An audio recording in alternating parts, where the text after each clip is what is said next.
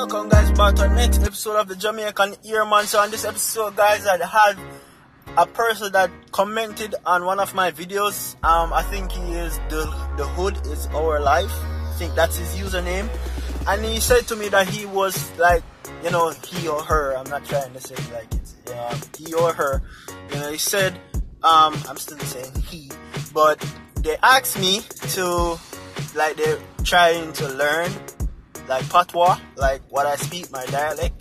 So I decided to make like short increments or short videos on tips on how to better understand patois, because once you can understand it, then the part where you speak it will come in automatically. Because once you understand it, you know, I can't teach you how to speak it, but I can teach you how to understand it. I think I do a better job in helping a person understand the dialect. So for the tip for today, because this is just gonna be a little bit of, it's a short video, the tip what I would say for today is, every time in most of the words that ends with ER is replaced with an A. So every word that ends with ER, I would say mostly every word that ends with ER, it's replaced with A when you're talking Jamaican. So when it's harder, it's harder.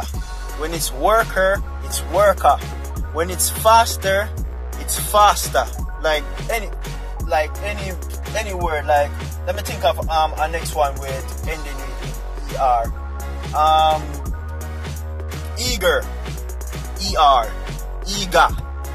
You see me? So it's basically every word that's end with ER, it's replaced with an A. Easter, Easter.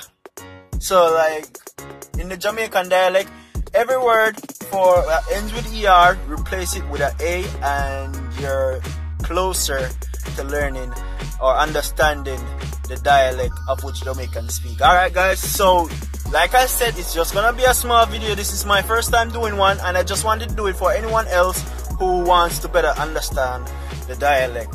So thank you guys very much. You have a great week. Have a great weekend as well. Respect.